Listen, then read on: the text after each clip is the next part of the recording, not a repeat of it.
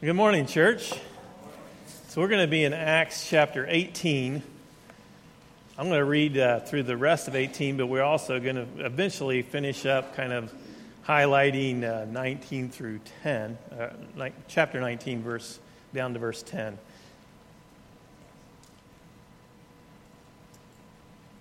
So I'm going to read this. It says, the Word of God says, "Now a Jew named Apollos, a native of Alexandria, came to Ephesus. He was an eloquent man, competent in the Scriptures, and he had been instructed in the way of the Lord, and being fervent in spirit, he spoke and taught accurately the things concerning Jesus, though he knew only the baptism of John.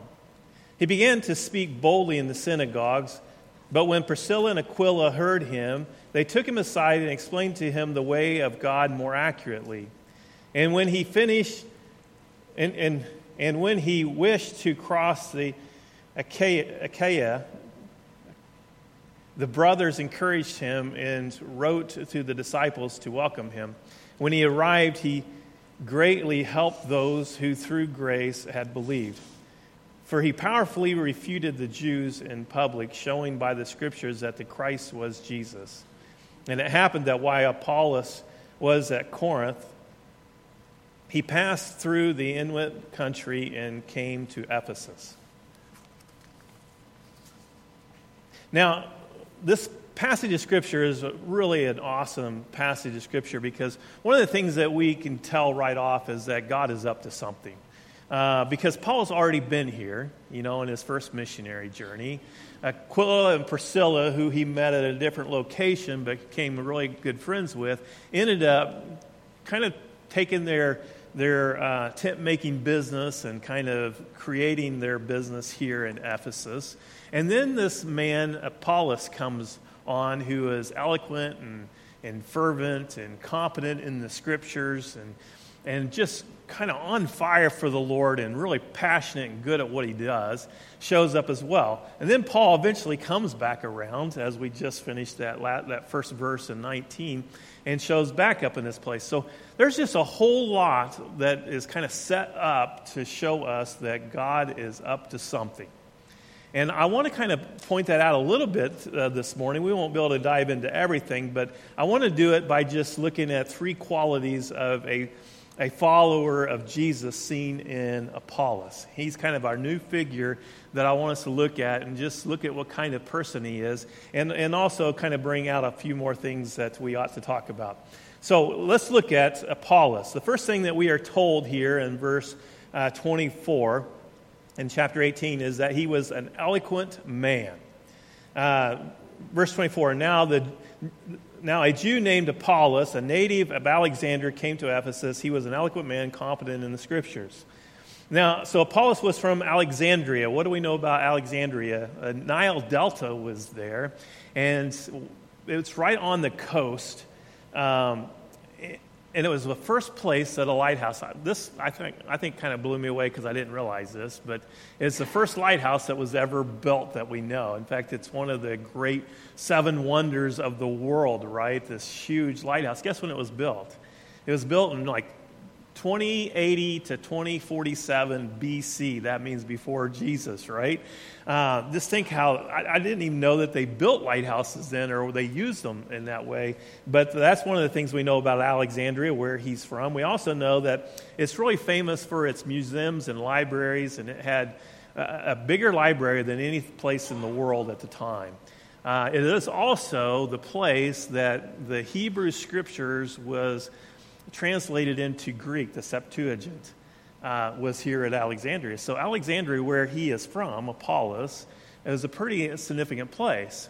And so this man had the opportunity, he lived in a place and had the opportunity to be very learned in the Scriptures, and he was a Jewish man. But now he is in Ephesus. This word eloquent, it's logios, which means to be eloquent or learned. It's also a word that was used, and it says he was competent in the Scriptures, and that word competent is a word that is used to describe Moses in Acts chapter 7, verse 22, when it says, "And Moses was instructed in all of wisdom of the Egyptians, and he was mighty in his words and deeds. So the first thing I want to talk about is that, I point out that there's three qualities that we see in Apollos that ought to be in all followers of Jesus. They're things that we should strive for. And I know that when we bring up eloquence, I know the first thing that we would be like, well, that obviously casts me out because I'm not eloquent. I would be the first one to raise their hand and state this, But what we don't really understand is that we don't have to have this at any point in time.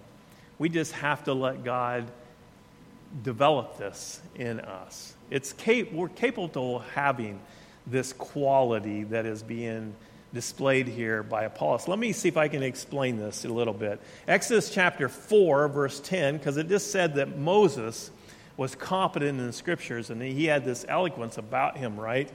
In Exodus 4, do you remember when the burning bush incident where Moses sees this burning bush, he approaches God, lays out his idea that he wants him to go to Egypt and to tell Pharaoh to let my people go and all the things ins and out. And first thing Moses says is, well, who am I supposed to tell them who sent me? And he says, I am sent you. But we know as God, and it's a big kind of a long little conversation, and God's doing most all the talking, but when eventually Moses gets to have a little say, the second thing he says is this in verse 10. Then Moses said to the Lord, "Oh, my Lord, I am not eloquent, neither in the past or since you have spoken to your servant, but I am slow in speech and of tongue." In other words, before you came in the form of a burning bush, I was not eloquent, and now that you have come and told me all this, I am still not. I am not the guy for you to send. I cannot do this. And then the Lord said to him, "Who has made man's mouth? Who makes him mute or deaf or seen or blind? Is it not I, the Lord? Now therefore go, and I will be with your mouth and teach what you shall speak." But he says, "Oh, my Lord, please send someone else." Now, what I want you to know is that we have been sent out. That was really what established this in the first place, right? This whole following Paul through his journey, because we're trying to glean and understand, about Paul and what he did, because we know that he's not the only one sent out in this world, that we all have the Great Commission giving to us. Therefore, go and make disciples, baptize them in the name of the Father, Son, and Holy Spirit, and teach them to obey everything I command you. And lo, I'm with you always through the very end of the age. That is our commission. It's not just Paul's, and it's not just Peter's or any of those. It's been passed down through generations, and now it's in our hands. And we need to remember that, lo, I am with you always as you go on your great commission. Just like Moses needed to be reminded, who makes your mouth? I know that you can't speak eloquently, but I know that I can give you the words to say. I can make you competent in the things you say. So in other words, it isn't your ability that God is looking for, is it? It's just your willingness to be used is all he is looking for. That's all he's interested in. He'll do all the rest. Now, there is a huge opportunity coming our way in January, and I am super excited about getting this thing kicked off and getting it, presented to us, because one of the things that will come from it, I believe, when it does get up and going, is that it will have the greatest opportunity that we've ever had to make us more eloquent and competent in the Scriptures. The primary purpose of it is to connect us with this God who does this, the God who created the mouth, and he is the one who gives us the words and the ability to be this, right? And that's the whole point of it, is to get us connected with him. But we also are going to be calling it connect groups, because it's going to be something we do kind of together along the way as well. And Matthew, Madison, and Emily are doing this amazing job of developing something that I believe has the potential of being one of the greatest things that come out of this church. And I don't say that lightly, because I know there's been some amazing, amazing things that have come out of this church. And so I'm just trying to help you understand that I think this is really going to be a great opportunity. But you know what? It could fall flat on its face, and I realize that. But the only way that it could fall flat on its face is if we just run from it, is I guess what I'm getting at. Because I think all of us will have this tendency to be like Moses. You got the wrong person. You need to send someone else, kind of thing. But there's really not anything that's scary like what Moses is going into here. For us, it's just whether we have a heart for God and a heart for His Word. That's all it takes. But I do know that Satan is pretty mighty and powerful in the sense that he can talk us out of doing the easiest of easy tasks or taking on easy responsibilities. So be praying about that, but I just can't wait until this thing gets up and going. I'm really super pumped about it. But I know that this what I'm trying to describe that's coming from Apollos is something that is not uniquely Apollos'. It can be from any and every one of us if we want. Now, I'm still by far, like you know me well, like if you're smart, you know that, boy, he really still needs to make Mike more eloquent, right? He still needs to work on him. But if you could go back to where I began, you'd be like, oh my goodness, he has done so much with that guy, right? Everybody from there, they just marvel at what I do because they know what I was. But see, this is what God promises to do. And he can do this. So somewhere along the way, Apollos had come into contact with the gospel of Jesus Christ and became a believer, and his abilities and talents were placed wholeheartedly in this project, and he was ready to be used. It was as if, because we know what the end of Moses' story, Moses went, God did mighty, amazing, powerful things with him along the way. He even gave Aaron, to him to use and lean on a little bit in that way. But this is Apollos as well. And we should be encouraged by it and think, maybe I could be a little more eloquent myself. Here's another thing I want you to see here, and that is that he was a fervent man. In verse 25, it says, he has been instructed in the way of the Lord, and being fervent in spirit, he spoke and taught accurately the things concerning Jesus, though he knew only the baptism of John. Now, we need to deal with that, only knew the baptism of John, but first, I just want to really zero in on how that he was a fervent man. He had been instructed in the ways of the Lord and being fervent in spirit. He was well informed about the Scriptures. And a lot of it's got to do with what we already had talked about, where he come from. He was a Jewish man. He just so happened to be in a town that had all of the resources available to him to be able to just dive into this. But this word fervent is a really interesting word. It's zeo in the Greek, and it literally means to bring to a boil.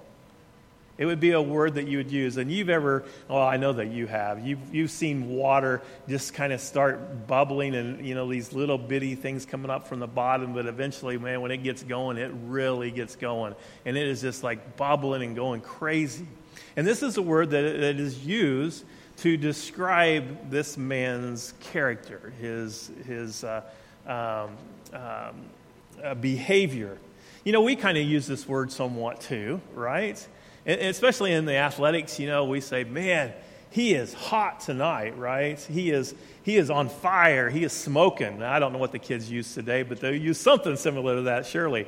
And what we mean by that is that he just seems like he is doing everything perfectly, and he is just all over, and he is creating so much goodness out there on that field. And that is kind of the word that is being used, zeo, here. Back in the day. So we could say that we should be hot for Jesus, bubbling over, right? Or that we are zeo for Jesus. The only other place that this word is used is in the New Testament is in Romans 12:11. Pretty interesting because this is what it says. Romans 12:11, it says, not slothful in business, fervent in the spirit, serving the Lord. So it's talking about our behavior on a day-to-day basis, that we should not be slothful in our dealings with our relationship with Jesus, but that we should be fervent. We should be bubbling over. There should be a zeo in us. When God sees us, when people see us, they should see God in us. They should see that there is something going on in this man's life, right? And that's the way that Apollos was. When he entered a room, people recognized that there's something unique about this man. And I think, again, this is something that is not necessarily like gifted to him and not able to be gifted to us as well. We can be fervent in the Spirit. The Bible tells us, in fact, in Romans 12:11, that we should be fervent in the Spirit. Every one of us, not just some of us, or just the ones that God gives us gift to. It's a gift that all of us should possess.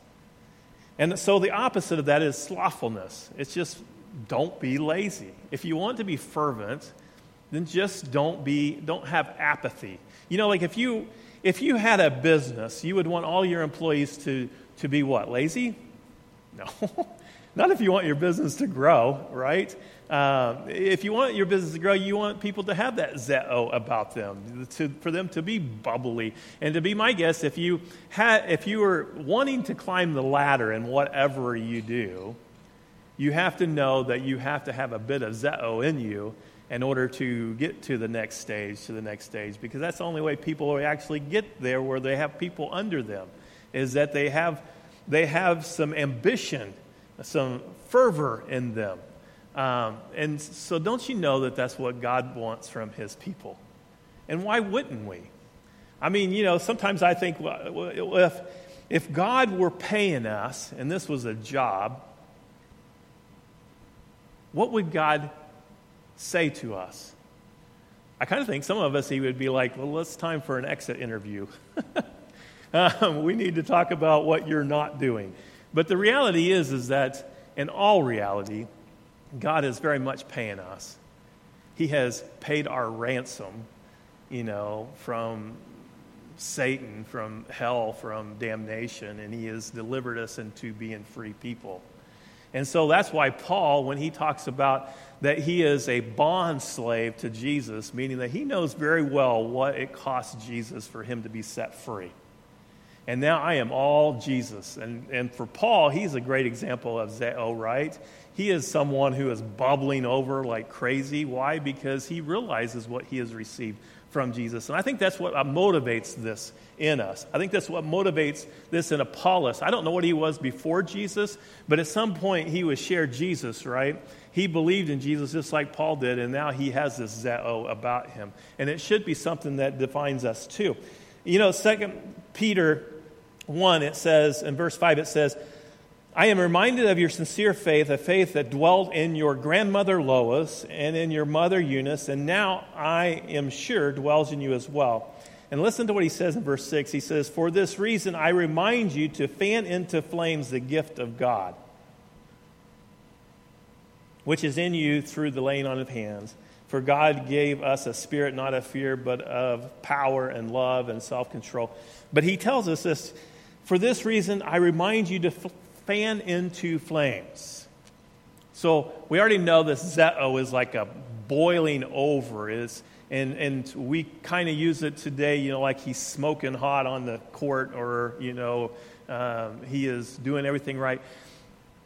It's something that has to be encouraged. Like if somebody is killing it out on the basketball court or the football court, the football court. I know my sports, I'm sorry. The field, but it is something that they worked at. They didn't just get this. This is something that they fanned into flames over and over a period of time. When we go to Colorado, when you go up into the Rocky Mountains, the first thing that you know is the wood is not equal to the wood that we have back here. They have like pine and aspen, and it does not like to burn very well. It'd be nice if you had some hedge up there. But you also realize that you don't have a lot of oxygen up there. And so when we have to and sometimes it's damp, because it rains a lot, just a little bit. And so So when you gather your wood, you try to find dry wood, and when you find wood, it's just, it's whatever. It's pine or aspen, and you're trying to get a fire going without a lot of oxygen. So our go-to, and we've been doing this for many, many years, we go get this pie plate, that's around, and somebody has to start fanning it into flames. You're trying to get something going, and you're just sitting there fanning away. And actually, it's kind of a privilege because everybody wants to do that. Lewis always did it. He kind of hogged the job. But now that he's gotten older, he kind of passes it on, to some of us. But it's kind of fun to do for a while, but then you get tired and somebody else takes over, and this is what you do. But eventually you have a fire going. I think this is kind of the mindset of what Paul is saying to Timothy here in this fan into flames, is that your spark will go out if you do not keep it fanned. How do we do that? Well, one of the things that we do is just that we are here. Now, I want to talk just briefly to our online group, because we have a pretty amazing online group. We probably are just as many watching outside of this church as we have in this church. But for a moment, I just want to talk to our online people, and hopefully you're watching and being a part of this because we are helping you fan into flames and keep up your fervor in the Lord, your zeo. But it is hard to take your turn at fanning into flames if you're always just somewhere else receiving and not ever giving. Because here's what I know, and I bet most of you feel this. I feel fanned. My fire feels like it is burning a little brighter when I come and I am with you. Just the fact that you are here. Just the fact that Bob is here and I get to see Bob and interact with Bob and Sharon, and I get to see her and interact with Sharon. And just the fact that your presence is here does something for me. Just like if all of a sudden you all decide not to be here, how discouraged I would be just because you're not here. You see? There's something we do in the presence of one another that we can only do in the presence of one another. And part of that is getting this zeo. We are fueled off each other. That is the same way, just like we were talking about sports for a second. But when COVID happened, the athletes' ability diminished some.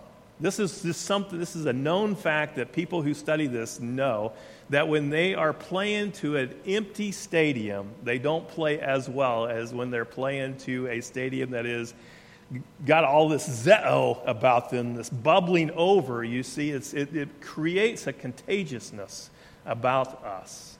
It's the same way even with the players.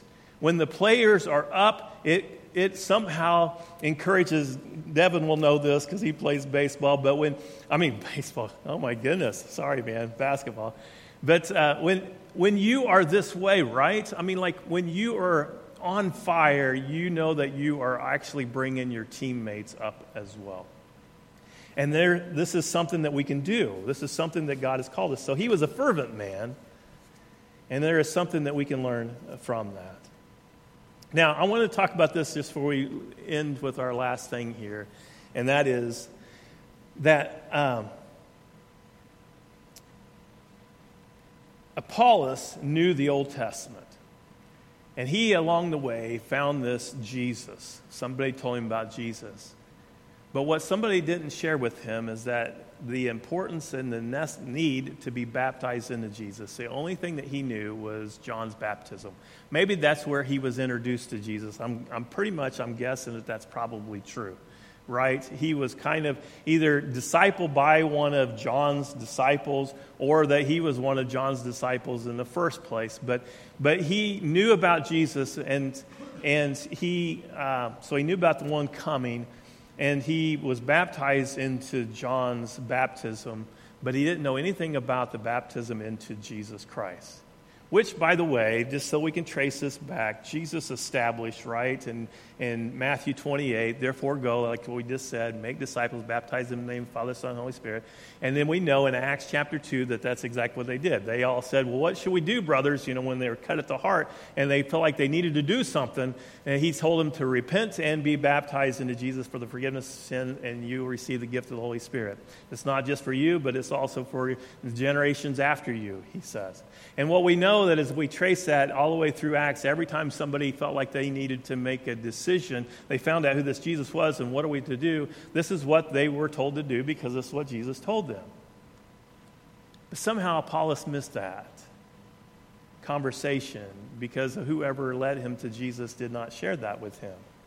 And so what we know and what we have here in Scripture is that when Priscilla and Aquila, who were really close to Paul, went and heard him, they could see that he was an eloquent man and competent in the Scriptures, and he was fervent, and accurate in the Scriptures, all but this aspect of baptism.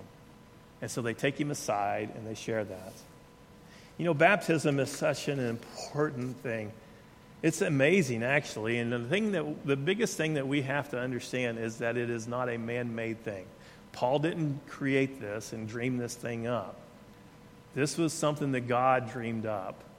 It's something that even the reason John did it was because of God, but this being baptized into Jesus was Jesus' idea, and he's the one who established it and started it, and they just carried it on and on. And baptism is amazing because it is a God idea, but it's also amazing when you just begin to just think about it. And I made a list, and I made this list so fast, and I'm just going to run through it as quick as possible. I'm going to give you scripture so that you can write it down, but we're not going to spend time at each one of these, okay? So I just want you to think about it in this way. What we know is that baptism is our new birth. We know that, and we know that we have to have a new birth. This conversation with Jesus had with, Nicodemus in John chapter 3. That would be the verse that you would want to write down, 3 through 8. But Jesus had this conversation with Nicodemus. You have to be born again. He said, well, how come I'd be born again?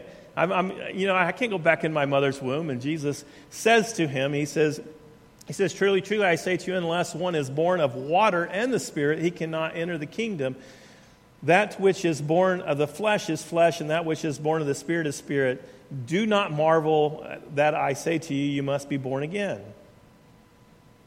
The wind blows where it wishes, and you hear its sound, but you do not know where it comes from or where it is going. So it is with everyone who is born of the Spirit. And so one of the things that baptism is for us, it is a new birth for us. And we know we have to have a new birth.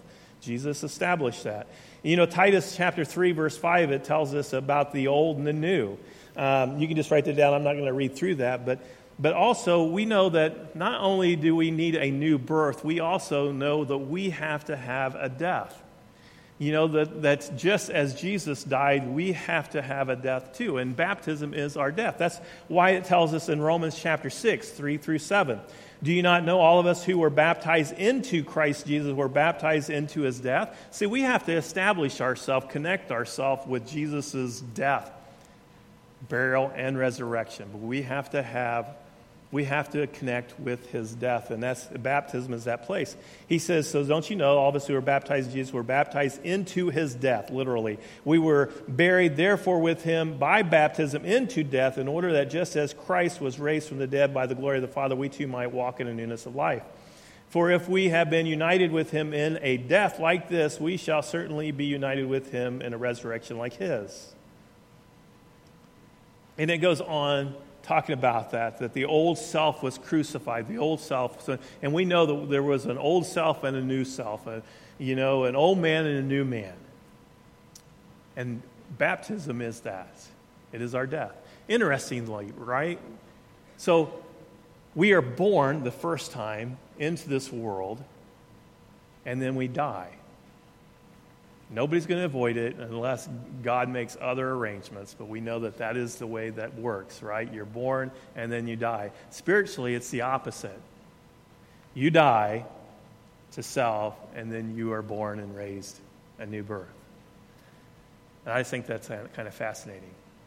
So we are born physically, but we are going to die, and that's an end. Spiritually, we die, and then we're born, and there's no end. And that's the way God intended it. So he flips this thing around on its nose. But baptism is our death, and it is our new birth. Here's another thing baptism is. It is our appeal, 1 Peter. And baptism corresponds with this. It now saves you, not the removal of dirt from the body, but is appeal to God or a pledge to God. That's what baptism is. Baptism is our exodus. 1 Corinthians 10, 1 through 4. I'm not going to read that. You can read that, but it's just talking about Moses had an exodus, and it's where God takes his people, and it says even that they were baptized into Moses, meaning that that's how they got out, and it's depicting our baptism into Jesus, and he is our exodus out of this sin world and into the promised land. And that's what baptism is. Baptism is our clothes. It tells us in Galatians chapter 3 that for as many who were baptized into Christ have put on Christ. It is literally that place, baptism is the place that we put on Jesus. Now Jesus covers us. And so baptism is that place for us. Baptism is the proof of the covenant or the sealing. In Colossians chapter 2, verse 11, we talk about this a lot, but it says there, in him also you were circumcised, not a circumcision made, but a circumcision made without hands, by putting off of the body of the flesh by the circumcision of Christ, having been buried with him in baptism. And so baptism is our circumcision without hands. And what was circumcision for? Well, we know in Genesis chapter 17, if they refused not to be circumcised, they were cut off from the promise or the covenant. And so it was essential. But we know that they are saved by faith, but this thing is essential because it's the sealing of the covenant. See, God made a covenant with you, and if you look at it like a contract, so be it, but he lays this out for you and says, this is what I will do for you, but this is what I want you to do for me. And then we have to decide, okay, that's a good deal, I will take you up on that. And it's just like a contract. If you're going to, you look at all of this stuff like, do I really want to get into this contract? And if you already decide, well, I'm going to, well, just because you decide I'm going to doesn't make it happen until what? Until you sign your name, and now you are liable and obligated to fulfill this thing. God had a similar thing, and that is when he made a covenant with people, it was sealed. Matthew dealt with this last week in his communion meditation about the shoe, right? He would remind people, hey, we had this covenant because I got your shoe right here, right? And there's a lot of ways to seal the covenant, but God sealed the covenant with us through baptism. God sealed the covenant with Abraham through circumcision. And that's what Colossians is talking about. So baptism is that. It is our proof of the covenant. Baptism is our commission. It is where Jesus sends us out. And once we're baptized, we have this commission. That's where we get it.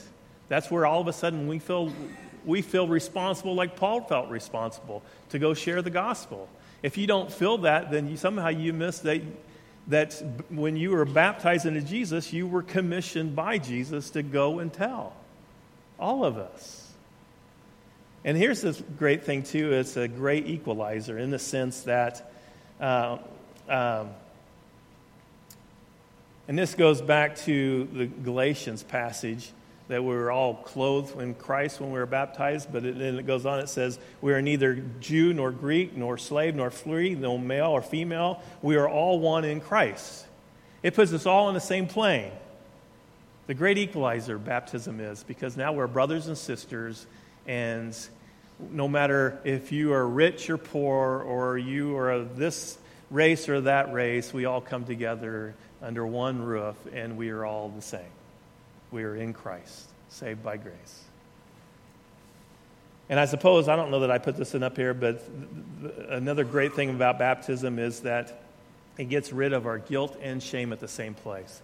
That's super significant, by the way, because what is guilt? Guilt is something that you have internally, right? It is something that you are dealing with inside of yourself, and you don't know what to do with it. Like, you just feel this guilt. Baptism is where you get rid of that guilt, because you know that you are baptized into Jesus and he forgives you his sins. He paid the price, and you get to release that guilt and cast it aside. And we know that God throws it into the depths of the sea where he does not remember it anymore, and our guilt is gone. But there's also something else that has to be dealt with, and that is shame. Shame is not an internal thing. Shame is an external thing. In other words, we feel shame because we know we disappointed people on the outside as well. And so when they find out and know, then we have this shame that we have to deal with too, right?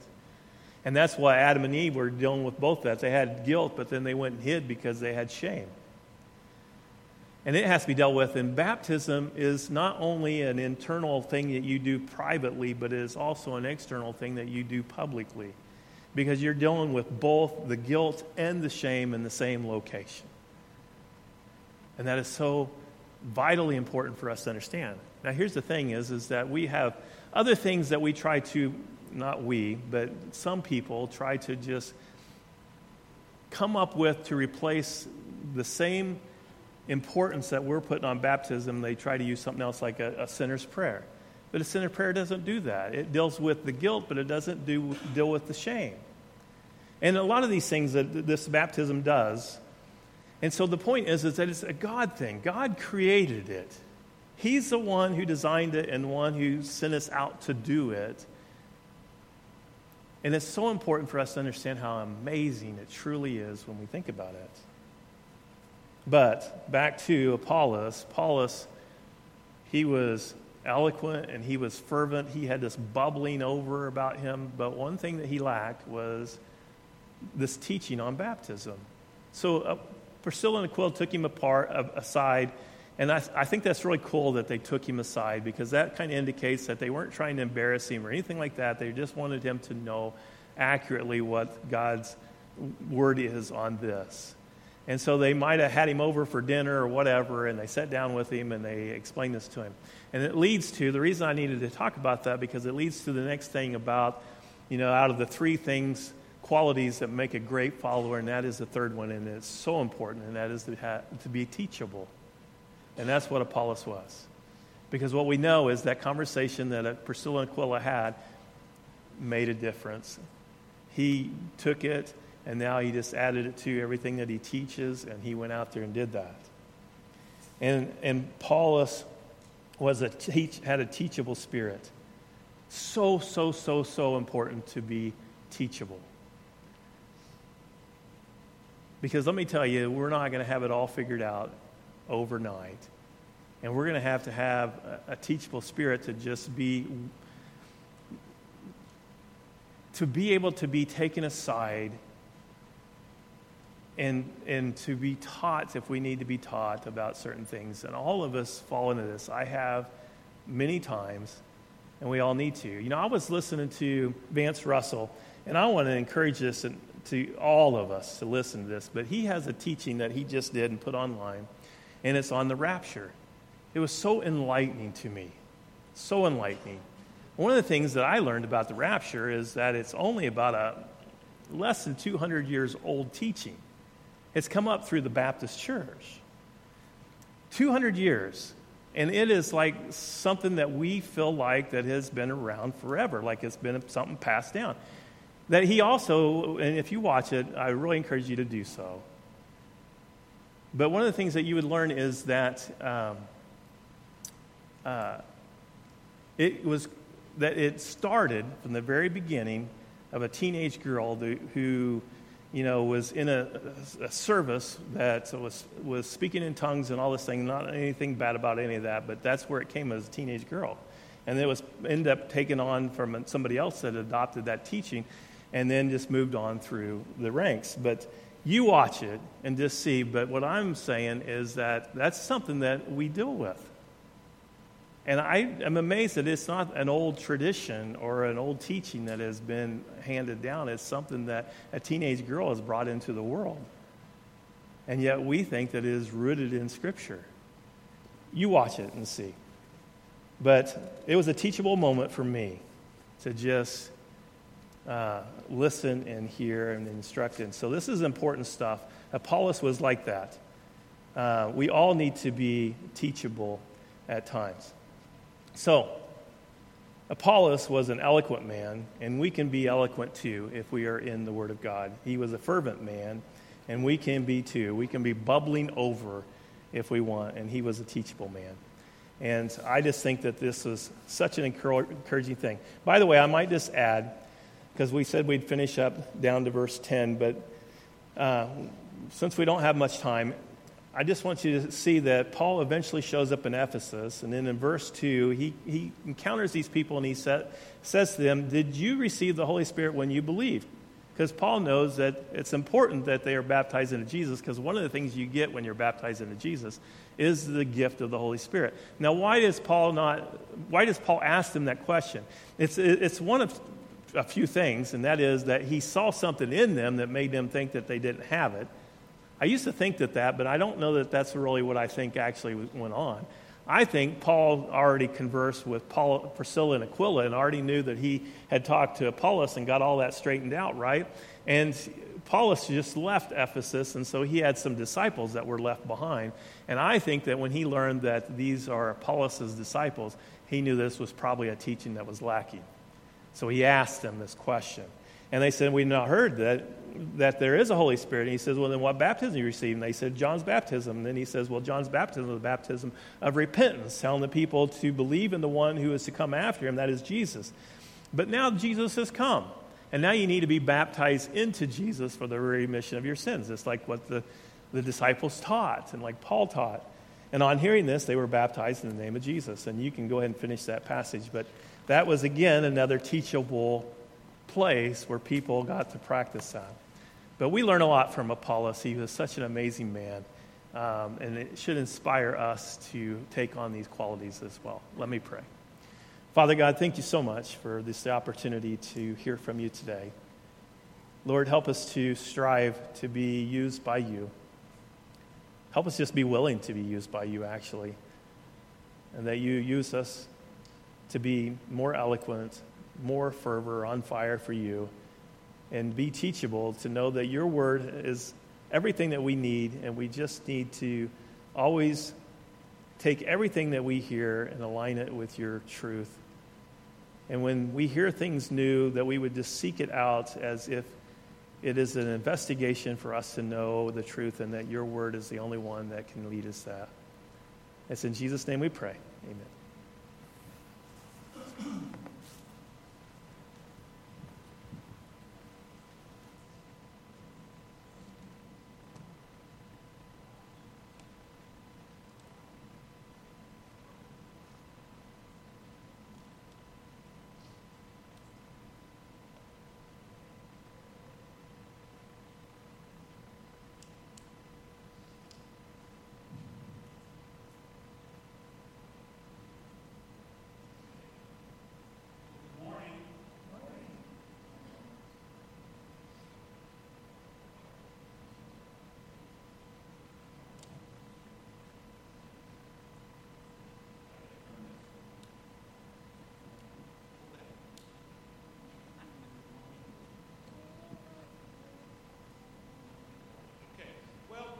Obviously, I got my helper up here.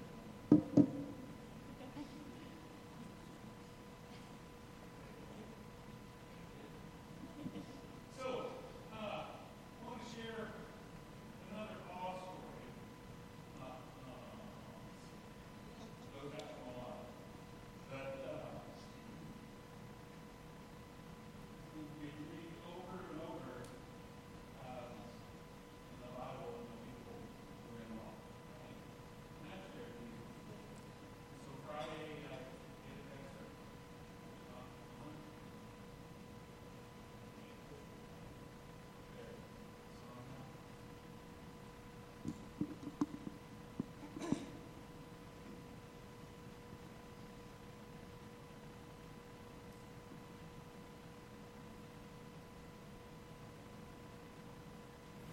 All right, there we go. Okay, the voice, the scary voice, right? Uh-huh. Okay, so anyway, this awe moment came Friday. I get a text from Mike. Wasn't sure who was going to be, if we were going to have our travelers back or not, and he said, "Would you be willing to do communion?" And of course, I'm sure. And so I text him back, what are we going to be studying? And he evidently had gotten busy, so I didn't hear anything. Well, between his answer, Connor and Julia came over to load some stuff up that they took up to Bryant Christina yesterday. And one of the first things that happened when they got there is this little young man here wanted to tell me about his memory verse for the week, which he had learned in 2 days. Only took you 2 days. So he's going to share that with you. You ready? Okay, go ahead. Got it? Hebrews. Do you want to just look at me and say it?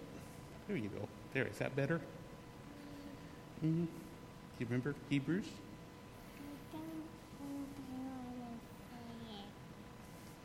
Okay. All right. That's all right. Well, and I planned for that. So where he had it memorized, I had to remember, okay, it was Hebrews what? Anyway, Hebrews 12, that no discipline seems pleasant at the time, but painful.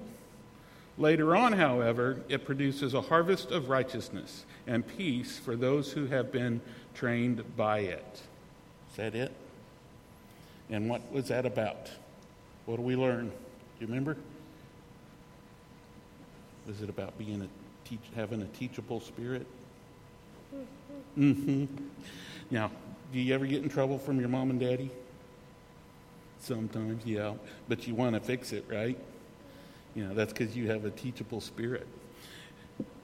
And that is so huge because 9 o'clock, my phone chimes, and all I read is teachable spirit. And I thought about it, and I didn't know if I was going to put this little guy through the pressure of coming up here, so I didn't ask him till this morning. So I'm glad he's here with me. But the thing is, when we're little, how long does a child hold a grudge? And, you know, personalities come into play and events come into play, but the fact of the matter is that a child, the heart of a child, pretty much forgives and forgets pretty quick, right? And so, just as Mike was talking about, I'm going to bring up my other scripture here.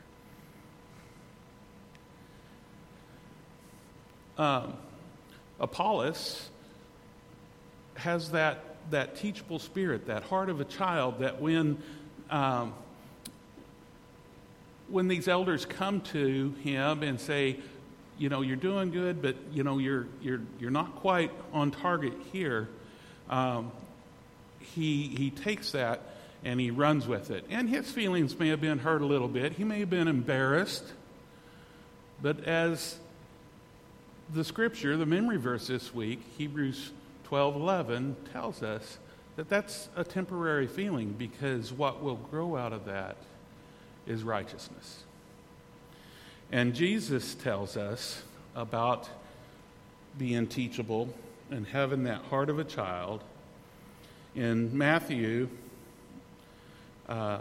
18, he begins the chapter with a discussion on the greatest in the kingdom of heaven. And starting with verse 2, he called a little child to him and placed the child among them. And he said, "Truly I tell you, unless you change and become like little children, you will never enter the kingdom of heaven. Therefore, whoever takes a lowly position of this child is the greatest in the kingdom of heaven. And whoever welcomes one such child in my name welcomes me." Jesus came to us as a child, but he had that maturity of being God, and yet the spirit of a child. And in the garden, as he knew what was coming, and he knew, and he was struggling with knowing what he was about to go through. And he asked, as a child, can I do something different? Can this cup be passed for me? And before he would wait for God's answer, he would say, as a child, but I want to do it your way. Your will be done.